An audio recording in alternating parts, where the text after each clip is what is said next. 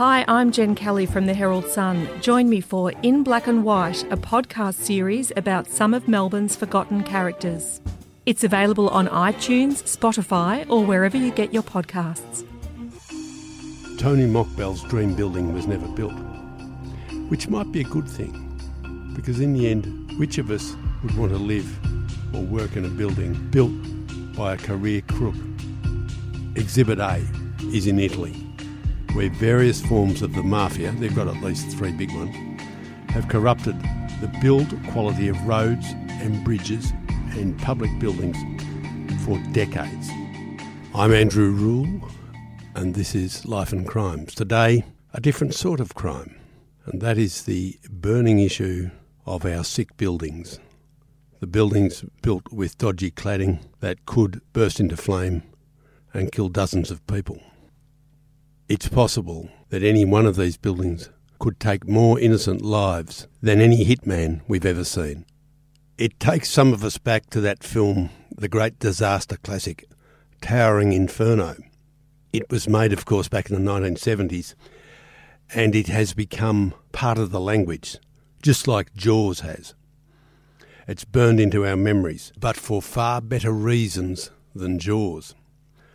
The fact is, very few of us stand to be taken by sharks. Being eaten by a shark is a small but unavoidable risk if you insist on swimming with an apex predator.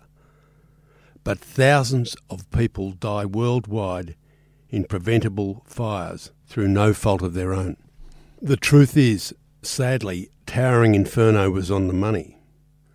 And we know that because when the Grenfell Tower fire erupted in London 2 years ago, killing some 72 people and injuring just as many, it was near enough to a carbon copy of the film scenario in which shoddy shortcuts had been taken to cut costs and ended up costing lives. Grenfell, of course, was in London, not in Melbourne or in Australia, but when the La Crosse building caught fire in the Docklands precinct a couple of years before that, back in 2014, it could easily have been just as bad. Given different wind conditions and a bit of bad luck instead of a bit of good luck, and there you have it, Ash Wednesday meets Black Saturday in the sky, right here in the heart of a supposedly sophisticated first world city. So what's the message? Well, I'd say be afraid. The news is bad. It turns out, according to the special task force that's set up by the state government a couple of years ago under former Premier Ted Baillieu and former Labor Deputy Premier John Thwaites, they discovered that there are more than 200 buildings in Victoria who are potential problems. Many of them are sheathed in potentially deadly flammable cladding. 17 of them are considered highly dangerous, and steps have already been taken to remedy that. And that's just part of the problem. Hidden in some of these buildings are other potential killers. Time bombs in the wiring systems, in the glazing, and funnily enough, even in the plumbing. Because when plumbing goes wrong, it can cause flooding. Flooding can short out electrical circuits and start fires. So there are many ways in which shoddy construction methods can endanger lives. And yes, there are sharks involved, but not the swimming variety, not the ones you buy with chips. The sharks in this scenario probably drive expensive imported cars. These are the people who at one time or another have taken shortcuts to extract more profits from the building boom that has accompanied Victoria's rapid rise in population. Some people well placed to comment say that Victoria has some of the most expensive buildings in the world, but also some of the worst. Some people well placed to know about these things because they have spent a lot of time inspecting high-rise buildings in Melbourne are very concerned about the state of what they found. One of them, in fact, says privately he has never seen so many crap buildings built in such a short time. In fact, he says he would be reluctant for any member of his family or his friends to buy an apartment on an upper level of a tower built in Melbourne in the last 20 years. That's how serious he thinks it is. And of course, we're talking mainly here about flammable cladding, but the problems run deeper. Cladding is just one problem. Cladding in this country and in London and elsewhere has been blamed for potentially deadly fires because it's flammable, because the new lightweight claddings essentially are made like sandwiches. They have an aluminium or metallic exterior, and in the middle, the sandwich filling is polyethylene, a light and often highly flammable substance. Here's one of the problems. There's polyethylene and polyethylene. Some of it is far more flammable than other varieties, depending, of course, how it's processed, how it's treated, what sort of packaging is put around it, and how it's installed. There are many variables in this, but the bottom line is this, that some of it is highly flammable and some of it is not so highly flammable. I've been told by an impeccable source on this that some of it is so dangerous it should be nowhere near a building, and that other stuff that looks very similar is just slightly dodgy and probably shouldn't be used in an ideal world. But cladding isn't the only problem. Hidden deep inside these buildings are vast amounts of wiring. Now this takes us straight back to the towering inferno scenario. The scenario the scriptwriters came up with, probably based on real life of course, is that the wiring used in the skyscraper was shoddy, inferior and cheap, and that somebody had installed it in order to save big bucks at the expense of those who were going to use the building, because shoddy, inferior wiring is likely to short out and start a fire. And a fire in a high-rise building of, 15, 20, 30 stories, whatever it is super deadly, because a fire will stop the lifts working and people are trapped the way they were trapped on 9/11. In fact, as an expert pointed out, a high-rise building in which hundreds or thousands of people work or live is very similar in principle to a jet airliner or a big passenger ship. And yet there is this difference. Jet airliners and passenger ships are built with enormous care and scrutiny. Every screw, every wire, every piece of equipment is labelled, and everyone knows where it is, who put it in, and what its function should be, and whether it should be replaced or repaired or whatever. Because everyone knows that if something goes wrong in an aircraft, and to some extent on a ship, the results can be tragic. But what we have to realise is that the same is also true of a high-rise building. It is much like a giant Boeing aircraft sitting on the ground, jutting into the sky. It's full of passenger equivalents. If something goes wrong in a huge skyscraper, it can be just as deadly as a plane crash or a ship capsizing. When you build a ship or a plane, we know who did what and how they did it and who's accountable for every damn thing. It's not that tidy in the building industry. In fact, scarily, it seems that the regulations that govern the building of enormous buildings that will house thousands of people are not that different in essence from the regulations that govern building a suburban office block. Of course, if you follow most stories back far enough, you find a link with crime. When crooks make a lot of money, a lot of black money, one of the things they want to do is to sink it into legitimate enterprises, basically to clean the money. They're only human. They'd like to own property, just like most people would. And that's why Tony Mockbell, currently a guest of Her Majesty, employed a very well-known firm of architects to design a landmark building for the old Wheel and the Wrecker site in Sydney Road, where Brunswick runs into Coburg. It's a big site, and Tony wanted a big building. He engaged this architect firm that did work all over Australia and also internationally. They were pleased to get the commission, which had been set up by a middleman. But one day, the principal of the firm was called to a meeting where he met the man with the money, Tony. And the architect pulled out the plan, which was a very radical plan to build a building that looked like a ship with a winged keel. It was designed to sort of grow out of the site and spread upwards in elegant curves. It would have been a great landmark and a beautiful building in its own way.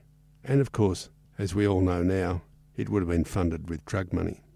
Of course, it didn't happen because Tony Mockbell hit a great hurdle. He was wanted by the police. He jumped bail.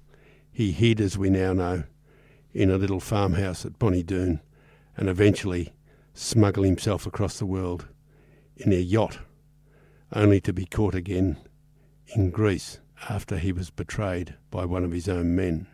And so Tony Mockbell's dream building was never built, which might be a good thing, because Access a world of true crime podcasts on Crimex Plus, where award-winning journalists take a deep dive into unsolved cases. Every week, we're waking up to a dead woman, a dead mother, sister, auntie, grandmother. It's not good enough.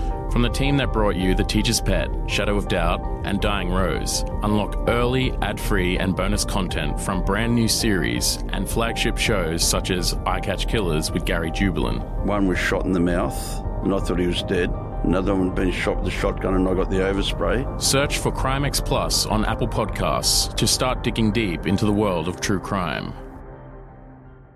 in the end, which of us would want to live or work in a building built by a career crook?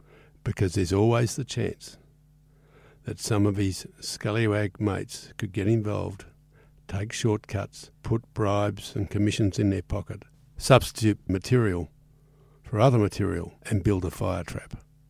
It can happen. It does happen. It has happened. Maybe that's one where we dodged a bullet. It turns out that in our part of the world, Australia is not the only one with problems. In fact, dodgy cladding has been a curse in our neighbour, New Zealand. Not for exactly the same reasons. It's not a series of fires in New Zealand that has caused the problem. What it is that the polyfilling used in a whole series of buildings in New Zealand has become what they call leaky. They call them leaky buildings or sick buildings. And what happens is that moisture and air can get into this polyethylene filling and create mould. And that the mould creates spores that are very dangerous to humans. And that in certain conditions with air conditioning and so on, these spores can be picked up and transported around the building and make people sick. This is such a serious problem in New Zealand that the government there and builders and a whole cohort of people associated with the building industry have had to foot the bill for millions and millions of dollars to remedy this problem. This is an example for the federal government of Australia because the New Zealand government has agreed to foot at least part of this massive bill in order to safeguard the lives of their citizens. It might be that the Australian federal government should do the same thing. So here's the obvious question. Why didn't somebody in the government just ban bag cladding years ago and stop this flammable stuff being used? Surely just a stroke of the pen would have fixed that back in the day, so thousands of Victorians and thousands more Australians in general weren't suckered into living or working in some sort of vertical fire trap. When Mark Knight drew a cartoon about this the other day, he depicted a city skyline dominated by giant jerry cans of petrol, just waiting to explode. It was a brilliant cartoon, as Mark Knights always are, but he could just as easily have drawn shiny coffins and caskets towering over the streets. How the hell did we end up with a mess like this? Well, let's look at the experts. They say that it's hard even for them, the experts, to pick the difference between deadly cladding that should be banned outright and the moderately inferior stuff that shouldn't be used just in case. The line between cladding that's acceptable in some circumstances and similar looking stuff that isn't acceptable any time has been muddied by other experts. Mostly, of course, to save $1, although the cost difference between one sort of cladding and another sort of cladding on a multi-million-dollar skyscraper is not as huge as you might reckon. But it could be just enough, say $500,000, to persuade a rogue contractor or a rogue supplier to substitute one cladding for another that looks identical to the naked eye. And they could do this without the architects or the engineers' knowledge, or possibly even the building company's knowledge. It's like adulterating beef pies with horse meat. Who's going to know? Except there's one difference. Beef pies don't burst into flame and kill you. The result of all this, apart from the risk to life and limb, is that it is a multi-million-dollar mess for everyone concerned, not least the poor buyers who have invested their hard-earned cash on what they thought was good real estate, only to find out that their dandy new apartment is a fire trap that will cost them a small fortune to set right. So even when lives aren't lost, lives can be ruined by the greed and the recklessness and the ignorance of other people higher up the food chain. So whose fault's that? Well, let's not name anyone here and now, but you can be sure that there are a handful of them out there, the odd big builder and their pet building surveyors and fire engineers. They tell me that the same names keep cropping up. As one insider told me this week, there are half a dozen dodgies. We're talking about people who have allegedly connived to get around the spirit of the law by using and abusing the letter of the law, as in, of course, the building regulations. And here's the thing we should all be angry about.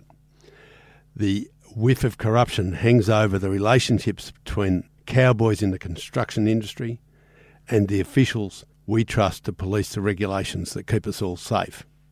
And this leads us to a very murky scenario. The corruption of building safety standards is what happens in countries where citizens' lives are continually put at risk by the bad guys infiltrating the system. Exhibit A is in Italy, where various forms of the mafia, they've got at least 3 big ones, have corrupted the build quality of roads and bridges and public buildings for decades. These have failed, they've collapsed, they've burned, they've fallen apart, they've fallen down in earthquakes, killing and injuring hundreds and hundreds of people in the process. It's a nightmare that hangs over the entire country, not to mention those former Eastern Bloc countries where organised crime is the main growth industry. So, when a highway bridge collapsed in Genoa, in Italy, late last year, it killed 43 people and injured hundreds more. It was the 10th bridge to collapse in Italy in just 5 years. And it's the latest in a whole string of incidents that caused death and destruction in Europe. And that is a big warning for us here in Australia and in Melbourne. It seems to me, after talking to people in the industry, that it's only dumb luck that Melbourne's flammable cladding scandal has not yet anyway proved as deadly as the Grenfell disaster in London 2 years ago, when of course 72 people died horribly in what was the deadliest residential fire in Britain since World War II, since the Blitz. That is unbelievable, but sadly it's also believable. So the Grenfell disaster, as we've said, was near enough to a real-life version of Towering Inferno, in which the premise is that a greedy construction contractor took shortcuts installing electrical wiring and that the resulting shorts started a killer fire. Substitute cladding for wiring and you have the real-life scenario that Melbourne faces thanks to dodgy builders and those who work with them. And guess what? The people given the job of looking at flammable cladding in Victoria have found a lot of other things. I'm told that on page 45 of the report there is specific mention of other issues, such as wiring, the Towering Inferno thing, such as glazing, and, interestingly, plumbing. All these issues are potentially deadly. Already in Melbourne, we have seen windows and heavy cladding fall off buildings into the streets below. So far, no one has been killed, but you can be sure it could happen. And you can be sure as some of these buildings age not gracefully, that more of these incidents will happen. It's straight from the film script. And here's just a little inside story to go out with to show how the other issues can be just as deadly as cladding. Ironically, this involves a big government building that sits in the northern end of the city. It's the large modern building where the planning minister, Richard Wynne, has his office. But for part of last year, Richard Wynne and all the other hundreds and hundreds of people who worked in that building were not able to work in that building because it had to undergo a massive refurbishment due to a dangerous fire. It took many months and cost north of $20 million. And it is alleged that this was caused, when they tracked it all back, it was caused by one pair of underpants being flushed down a toilet in the building and clogging some plumbing pipes, which then backed up and spilled over into the wiring system, creating shorts between electrical circuits that started the fire that caused the problems. That meant all the tenants had to get out of the building. The building had to be totally refurbished at a massive cost of more than $20 million. One pair of knickers caused all that trouble in the very building in which our Minister for Planning works. It would be funny if it wasn't so serious. Hello, I'm John Ralph. I'm Glenn McFarlane. We'll take you behind the scenes with some of the biggest names in the game to find out how they found out their time was up and who pulled the trigger. Welcome to Sacked, a podcast that explores what really happens after the axe falls on an AFL coach. Make sure to subscribe and stay tuned for every episode on iTunes, Spotify, or wherever you find your podcasts. My name is Manny Carudis, and I'm a former New South Wales policeman turned investigative reporter with a passion for missing persons cases. I'm here to quickly tell you about our True Crime Australia podcast, The Missing. In this series, I look at old missing persons cases which have all gone cold in an attempt to try and uncover new information which could help see these missing people reunited with their loved ones, or any form of clue that could bring these families closure. The Missing is available now wherever you get your podcasts, and early and ad-free on Crimex Plus on Apple Podcasts.